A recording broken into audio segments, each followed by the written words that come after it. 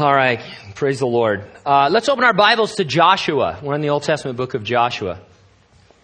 Anybody get the Lemoore Advance? See the nice article they did on our chaplains program in the Lemoore Advance? One person gets the Lemoore Advance.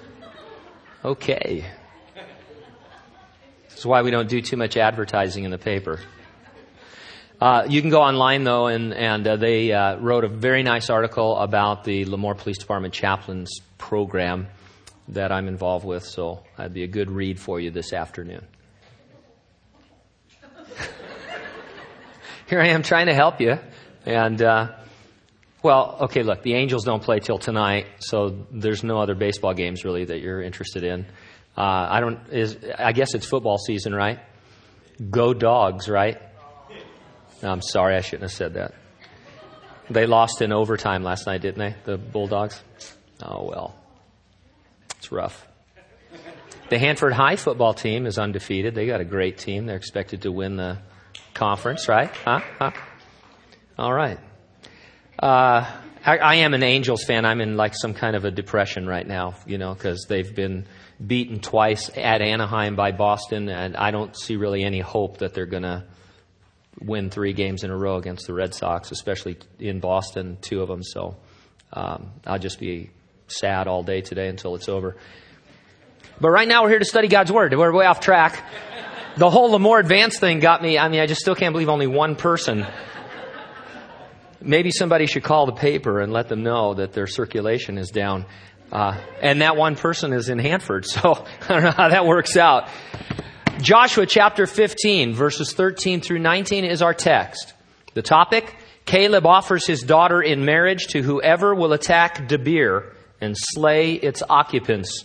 The title of our message, The Family That Slays Together, Stays Together. Nice. Verse 13. Now to Caleb the son of Jephunneh he gave a share among the children of Judah, according to the commandment of the Lord to Joshua, namely Kirjath Arba, which is Hebron. Arba was the father of Anak. Caleb drove out the 3 sons of Anak from there, Shishai, Ahiman, and Talmai, the children of Anak. Then he went up from there to the inhabitants of Debir. Formerly the name of Debir was Kirjath Sepher. And Caleb said, whoever attacks Kirjath Sepher and takes it, to him I will give Achsah, my daughter, as wife. So Othniel, the son of Kenaz, the brother of Caleb, took it, and he gave him Achsah, his daughter, as wife. Now it was so, when she came to him, that she persuaded him to ask her father for a field. So she dismounted from her donkey, and Caleb said to her, what do you wish? She answered, give me a blessing. Since you have given me land in the south, give me also springs of water. So he gave her the upper springs and the lower springs. Let's pray together. Lord, we're always blessed to open your word. And I pray that today we would have a real sense of anticipation that you're going to speak to us through it, from it. You tell us in it, Lord, that it's alive and powerful. And as we encounter it as believers, we see that that is true. Our hearts, Lord, are drawn to concepts and principles and ideas that are there in the Word as it's being read, as we reread it during the morning study, and as your Holy Spirit brings it to our hearts. Though we want to gain knowledge and understand information, Lord, about this passage, we mostly want to see how much you loved Caleb and his family and how much you therefore love us and our families, our family of believers and our individual families. And may we, Lord, just enjoy that love this morning and then leave this place sharing that love with others, both in the family of God and those outside who desperately need to come to know you as their Savior before the things that you have planned for this earth wrap up. We thank you and we praise you in Jesus' name. And those who agreed said, amen. Family values is a term you're hearing a lot in this election year. Everyone is for family values. I haven't heard anybody come out and say that they're against them. But whose family is considered the standard? About 15 years ago, there was a movie titled, in a play on words, Adam's Family Values. The tagline was, the family just got a little stranger. It was based, of course, on the Addams Family TV series that chronicled the misadventures of a very creepy, kooky, mysterious, and kooky, altogether ooky family. The Addams family. Our text presents Caleb as a family man passing on his spiritual values both to his tribe and to his immediate family. In Caleb, we see a godly man reveal by his example and promote by his expectations his spiritual values. That's going to be our lesson.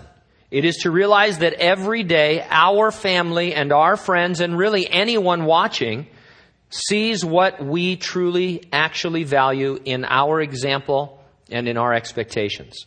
I'll organize my thoughts around 2 points. Number 1, you reveal what you value by your example. And number 2, you promote what you value by your expectations. First of all, in verses 13 and 14, you reveal what you value by your example. See if you recall this lyric.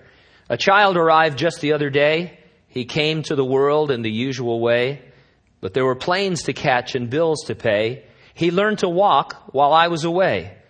And he was talking before I knew it, and as he grew, he said, I'm going to be like you, Dad. You know I'm going to be like you. You know that they are the opening lyrics of the Harry Chapin classic, Cats in the Cradle. The father who never quite had enough time to spend with his son produced a son just like him. The father's bad example to his son revealed what he truly valued in life. Like it or not, you example your values every day. All the more reason to strive to be a Caleb and to value things that are essentially spiritual. Joshua had led the Israelites over the Jordan into the Promised Land. They fought and overcame the inhabitants for a period of 7 years. The land was secure, but not settled. It was time for each tribe to receive their inheritance and settle their portion. As Joshua was about to begin distributing the land by casting lots, starting with the tribe of Judah, Caleb stepped forward and demanded he first be given the land promised to him by God through Moses 45 years earlier. Joshua happily granted his request. That was the subject of our study last week. Now we're skipping ahead in chapter 15 to finish the story of Caleb's conquest of the land he was promised. In verse 13, now to Caleb the son of Jephunneh he gave a share among the children of Judah, according to the commandment of the Lord to Joshua, namely Kirjath Arba, which is Hebron. Arba was the father of Anak. If you read through the entire chapter 15, you can't help but see Caleb as an example to his tribe. We saw in our last study that Hebron was in many ways the most difficult portion of the land to possess. It was mountainous with fortified cities. The sons of Anak lived there. They were giants among men who struck fear into the hearts of the Israelites. Not to mention that Caleb was 85 years old. Now, you might want to say he was 85 years young, but he was 85, no matter how you count it. And he and Joshua, the oldest among them. Caleb would show the tribe of Judah, and the other tribes for that matter, that God would help them finish the task of settling their lands. Maybe he knew it, maybe he didn't, but in stepping forward and taking his land and going in to settle it, he was setting the example. Verse 14, Caleb drove out the 3 sons of Anak from there, Sheshai, Ahiman, and Talmai, the children of Anak. In chapter 11, we were told that the Israelite army had conquered Hebron and Debir. They did not, however, leave garrisons behind to keep those areas secure. Sometime after the land was conquered, but before the land was distributed, these 3 sons of Anak, these giants, returned to Hebron and they dug in. The land was conquered. It had not been settled. More warfare was required. That is a great summary depiction of the Christian life. Jesus Christ has conquered every enemy on the cross. He conquered Satan on the cross. He conquered sin on the cross. He conquered death on the cross. And there's nothing that can separate us now from the love of Christ, which is the love of God, which is in Christ Jesus. They are all defeated enemies. But as a Christian, You and I must settle in His promises by engaging in spiritual warfare to dispossess those enemies because they tend to creep back and dig in. It's true that Satan is a defeated foe, but he is alive and well and living on planet Earth, creating a lot of havoc. It's true that sin was crucified on the cross with Jesus.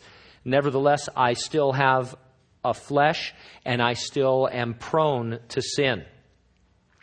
And so every day I am a soldier in an ongoing warfare to continue to settle in this conquered promised land that the Lord has given me. And so it's a very good depiction of that life. Caleb engaged the enemy and drove them out. He was the example for his tribe and really for all the tribes. If Caleb could do it in the Lord's strength, then so could they. And when we think of these Bible heroes, we need to think of them the way James in the New Testament thought of Elijah the prophet, where he just bluntly said, Elijah was a man of like passions with us, which is his way of saying Elijah was just like you and I. God used him in a unique way, but he essentially was just like you and I. He was a human being who dedicated his heart and life to the Lord, and the Lord used him and empowered him and strengthened him. And so Caleb, obviously we could say a lot of things about Caleb in terms of his commitment to the Lord and all, but he's just a man of like passions as we are, and he becomes an example. If the oldest guy could take the most difficult land against the hardest enemies, then why not me? Why not now? And that's a great way of encountering these Bible heroes. Now, his actions and attitudes towards the promises of God reveal what that man of God valued. He valued, obviously, faith and obedience. He valued the Word of God because it was the Word that God had spoken to him 45 years earlier. He valued the leading of God and the lot that God had chosen for him. He was led to that area, and he didn't want an easier area or a different area. He valued what God had given him. And it's obvious he valued his brothers and sisters in Israel. He had fought with them against their foes, and he was willing to be an example for them. And we could go on and on. You might summarize it by saying that Caleb valued what God valued. And that's a good way of putting it, because as we read through the Word of God and develop ideas about what God values, then we can adopt that value set as our values. Nothing more and nothing less. I don't want to value anything that God doesn't value. I don't want to not value something that God values. And so that's where we're at as well. Now, an application for us, at least one application, and the one I want to make this morning is this. My attitudes and especially my actions reveal what I truly value. Regardless what I might say or think, how I act on a daily, weekly, monthly, lifetime basis, that is going to reveal what I valued. Here's an exercise. If a total stranger were to analyze my conduct and my conversation, what would he conclude that I truly valued? Total stranger, objectivity, just looking at my life day after day after day, year after year until I come to the end of my life, what would that person say were the values that I held? And all of us could do that. Now, it's hard to be objective. Objectivity, we all like to think we're objective, but objectivity towards ourselves is really very difficult. Sometimes we ask others. If you're brave enough, you might ask somebody else to analyze you. And if somebody asks you to analyze them, be very careful, because chances are they don't really want you to tell them the truth. And you might measure your friendship before you do that. You know, I've had the unpleasant experience many times because of the ministry of having to say certain things to people about, what I've observed in their life. And it can be, it doesn't always go very well. I'm pretty good about people coming to me, I remember a guy in San Bernardino, what was it he said? It was terrible, really. Took me out to breakfast. I think he said, no, I don't want you to agree with him, but He was a good friend of mine, and he took me out to breakfast just to tell me. I thought we were just having breakfast. He said, well, I've brought you here to tell you something. I go, okay. And he goes, you come across as being arrogant. I go, oh, okay. I say, I could see where you get that. And he said, yeah, see, just like now. I said, what do you want me to do? You want me to get all hurt and wounded? You want me to cry? I'd cry if you want me to. I said, but I'm not going to, and stuff. So he hated me even more after that. But no, actually, we went on to be friends. But, some people can take constructive criticism. Some people can take non-constructive criticism, which is what I get most of the time. But be careful. Personal objectivity is tough. Other people being objective about you is tough. You have a tendency to disagree with them immediately. Hey, tell me, what do you see in me? And you tell, that's not true. How do you see that? What kind of a friend are you? But as much as you are able, asking the Lord to help you, think about, construct some total stranger in your mind, and you can look at your life and say, okay, now, based on my behaviors during the day and week and years, what really would somebody say I value? Doesn't mean every moment of every day is an obviously spiritual activity. Doesn't mean you go to church, and then go to afternoon church and then evening church and then just watch church on the internet all the time. Because then a person would say you're a little bit off. You value because you're not really doing anything for God. But so you understand, it's not just a matter of that. The Scripture says that whatever you do, you're to do it how? As unto the Lord. And so it doesn't mean all of your activities are overtly spiritual, but it means all of your activities are filled with some sort of spiritual underpinnings or impact. And just be honest. I think all of us, if we're honest in this and objective, will see that there are some areas of our life where somebody would say, I would have no idea from this part of your life that you have any knowledge of God whatsoever or any spirituality. Because this area just seems so out of sorts I don't even see how this could be done as unto the Lord. Maybe not, but I think it's a good exercise. And it's because I'm looking at Caleb and I think, man, this guy, he was dialed in, he was locked in, he only wanted what God wanted.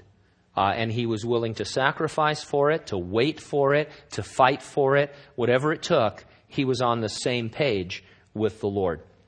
I'd like to think that someone would conclude that I valued only what God valued, and that would be our goal. Now, you not only reveal what you value by your example, you promote what you value by your expectations of others.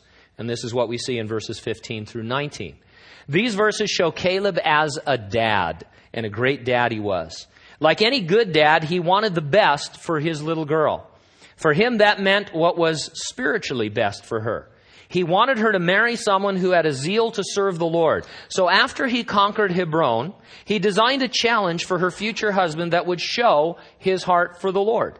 Verse 15, then he went up from there to the inhabitants of Debir. Formerly the name of Debir was Kirjath-Sepher. And Caleb said, he who attacks Kirjath-Sepher and takes it, to him I will give Achsah, my daughter, as wife. Now Caleb understood the times in which he lived and in which the next generation would live. The land was conquered, but it wasn't settled. Battles were yet to be fought that would establish each tribe and each family in their individual inheritance. The best man for his daughter would be someone who was on fire for God and was in that flow. Now, in the tribal culture of the Israelites, it seems that the father had a great deal of input into who his daughter would marry.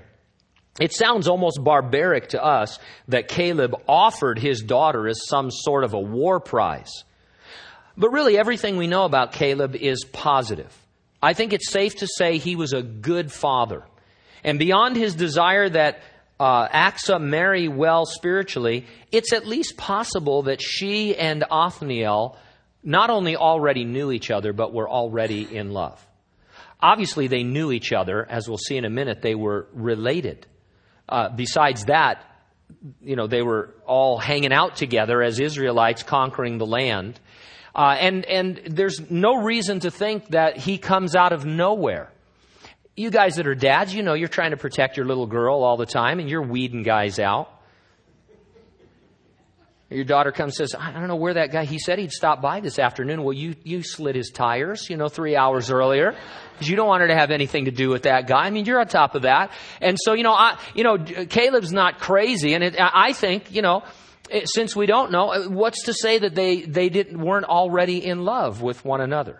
And this is kind of rhetorical in that sense. At any rate, he's being a good dad. Caleb's request was not unusual, wasn't unattainable. In fact, it was very normal. All he wanted was for Othniel to show that he had a true walk with God. Everyone was being called upon to settle their portion by conquest, and so this was the basic spirituality of the age in which they lived. If you were a dad in those days with your daughter's best interest in mind, you'd want a spouse for her who was engaged in that work.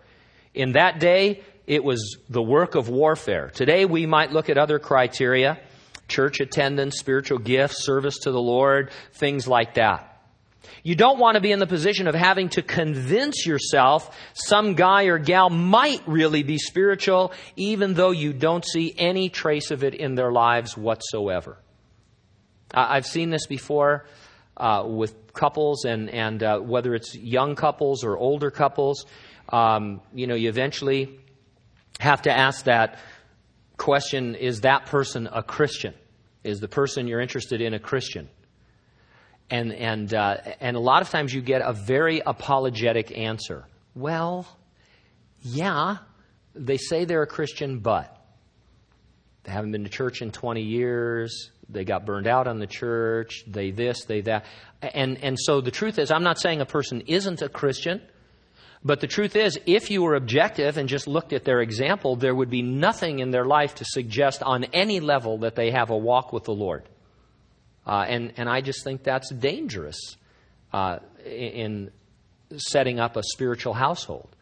You're starting on a bad foundation. Marriage is tough in any culture and in any times. Good times are bad. There are stresses and struggles. The bottom line is this: both spouses must first be submitted to God, or they will not be likely to submit to one another. If you're married, you know that it's a process of mutual submission as two become one.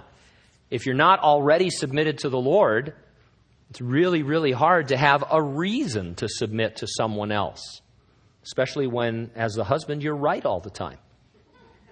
I'm sorry. Bad joke. But I'm the king of bad jokes, and what works for me, I stick with it. So anyway, you understand what I'm saying. If you're looking for a spouse, it's obviously critical that they be a believer in Jesus Christ. Don't even bother with non-believers. Hand them a tract, invite them to church. Somebody interested in you, they want to date you, they're not a Christian, tell them you'd love to go out on a first encounter with them. Ask them if they'll meet you at a coffee shop on Sunday morning at 10 o'clock at 1900 North Dowdy, and just hang out there and see if they show up. And when they go, "This is a church," well, so of course this is a church because I love Jesus. Don't you love Jesus? Yeah. So anyway, you catch my drift, as it were. Now, I think you should go beyond merely asking a person, "Are you a Christian?" I mean, I know the feeling. You're really, I know how it is when when romance is involved. You're excited and you go, "Hey, are you a Christian?" Well, yeah. Oh. And this amazing wave of joy comes over you. Oh, he's a Christian. Well, what does that mean? I don't even know what that means anymore. What does their example show about just how much they love the Lord? Are they living for the Lord? How important are spiritual pursuits to them? These are very important questions. Verse 17, so Othniel, the son of Kenaz, the brother of Caleb, took it, and he gave him Achsah, his daughter, as wife. Kenaz was Caleb's brother. Othniel was the son of Kenaz and the nephew of Caleb. He and Achsah, therefore, were cousins. So they ended up being kissing cousins, we would say, which was the worst Elvis movie ever. But anyway, it was some guy's trying to sell an Elvis museum for $8,000 on eBay, for those of you who are interested. Anyway, it was not a sin to marry your cousin. Don't you love, I love useless information. It just, it makes me feel alive again to just have my mind filled with useless information. Now, it wasn't a sin to marry your cousin, especially in a tribal culture like Israel. Let me ask this, and you don't have to answer, but I want to ask. Anybody here married to your cousin? Okay, good. Because I wouldn't have wanted to marry any of my cousins, but I don't want to offend anybody. If you're married to your cousin, more power to you. But there are many famous cousin couples in history. Let me just give you a few. John Adams and Abigail Smith were cousins. Johann Sebastian Bach and Maria Barbara Bach were cousins. Albert Einstein and Elsa Lowenthal were cousins. Jesse James and Zerelda Mims were married cousins. Thomas Jefferson and Martha Wales. And, of course, the one most people know, Franklin Delano Roosevelt and Eleanor Roosevelt. So lots of kissing cousin couples in the history of human beings. So I only mention all this because people say, the Bible, it's full of all this gross stuff like cousin marriage. And I'm like, well, okay. Founding fathers, presidents of the United States. It's not unheard of. Now, we saw that Caleb was a man with solid spiritual family values. He exampled them in his own walk with God. Here we are seeing how he promoted those values to others. He set forth his expectations for them, for his daughter and for his future son-in-law in this case. Now, I think Caleb probably talked to Achsah often as she was growing up about her future husband. They undoubtedly prayed together for the man God would show them was her mate and soulmate. I'm sure Caleb looked out for his little girl among the Israelites. There were undoubtedly a lot of young guys interested in her. His expectations would help narrow the field, especially if they were adopted by her and became her expectations as well. What do we expect of our children? Too often in a materialistic culture like ours, we tend to think immediately in terms of finances and education. Those are minor components. They are important on their own level, but they pale in comparison to what is best for someone spiritually. Young parents starting out should absolutely expect their sons and daughters to receive Jesus Christ as their Lord and Savior. You should evangelize your kids. God has given them the privilege of having Christian parent or parents lead them to faith in Jesus Christ or bring them places where someone will. You should absolutely expect them to serve the Lord as they grow. Their walk with God should be the most important part of their upbringing. Educational pursuits, athletic pursuits, social pursuits, and the like should always take a backseat to spiritual pursuits. You should expect them to be interested in a Christian for a spouse. And as we've seen, not just any professing Christian, but a young man or a young woman who by their actual example is living a life of submission and service to Jesus Christ. There's nothing wrong with any of that. In fact, that's the norm. Anything less is setting them up for a potential spiritual failure. It doesn't matter how much money you have, doesn't matter what your career is, doesn't matter what your social network is. Your marriage can fail probably easier if you're successful, but you lack Jesus Christ as a solid foundation. Now, there's a footnote to the story of Caleb and Achsah and Othniel. It's in verses 18 and 19, so let's take a look at it. Now it was so, when she came to him, that she persuaded him to ask her father for a field. So she dismounted from her donkey, and Caleb said to her, "What do you wish?" She answered, "Give me a blessing. Since you have given me land in the south, give me also springs of water." So he gave her the upper springs and the lower springs. On a practical level, a field with no water in an agricultural society is useless. Caleb hadn't raised Achsah to be stupid. She asked, and Caleb gave her more than she asked for. The fact that he gave her more indicates that he wanted them to ask not just for the field, but for the water as well.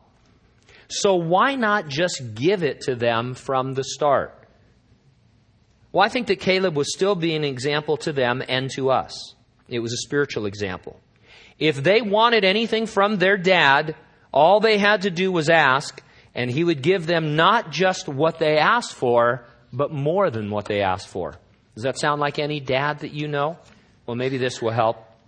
It's from Luke chapter 11.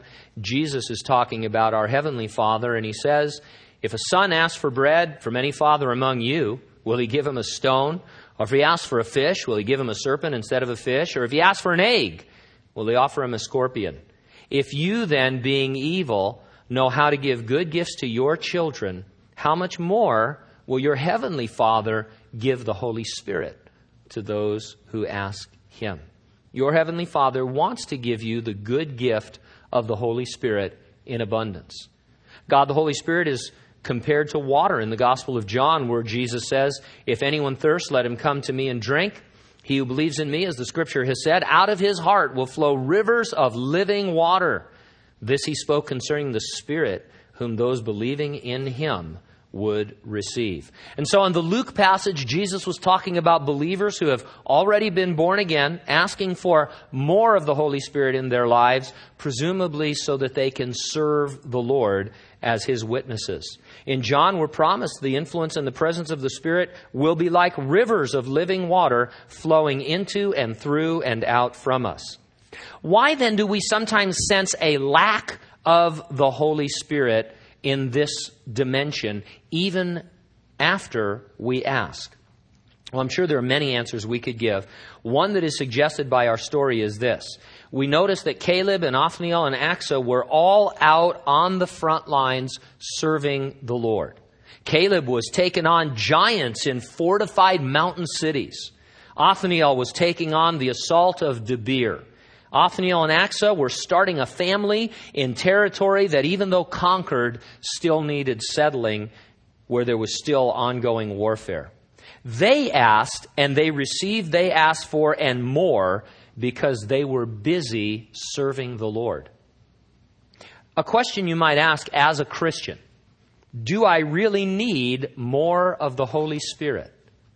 Am I doing anything or wanting to do anything that actually requires more of the Holy Spirit? I do need more of the Holy Spirit if I'm going about with the understanding that God has given me fields to conquer. If I see myself as going out into the world as if it were Jerusalem, Judea, Samaria, and the whole world as a witness. I do when I understand my life is a full-time ministry, even though I'm not called into full-time vocational ministry. That I understand that wherever I am, it's a field that God has given me to conquer for Him, as unto Him, so that when people look at me, they see what I value, and what I value is what God values. And so get busy for God, take a step or steps serving Him, and He will meet you there with what you ask for and need, and more than that, more in abundance. Let's pray. Father, thanks for these things. We appreciate Caleb and now his family, his daughter and son-in-law. We want to learn from them, Lord, the joy of serving you in your strength rather than in our own strength. And we want to believe that if we will walk by faith, desiring, Lord, to be your witnesses, that you will give us what we ask for and more in terms of resource to accomplish that. And I pray, Lord, that we would not be afraid to look at our example to others. And if there are any areas in any of our lives where we can't honestly say that your values are our values, we need to make an adjustment there and adopt your values. And I pray that we would promote our expectations, not in a legalistic way, Lord, but in a loving way. When Caleb promoted his expectations for a son-in-law, it was the most loving thing he could do for his dear little girl. And I pray, Lord, that whatever we project and promote as expectations would be done in a loving, gentle way, based on what is best for others, what is best for them spiritually, and that we could defend it from the Word of God. We thank you and praise you in Jesus' name. Amen. All right, let's stand together.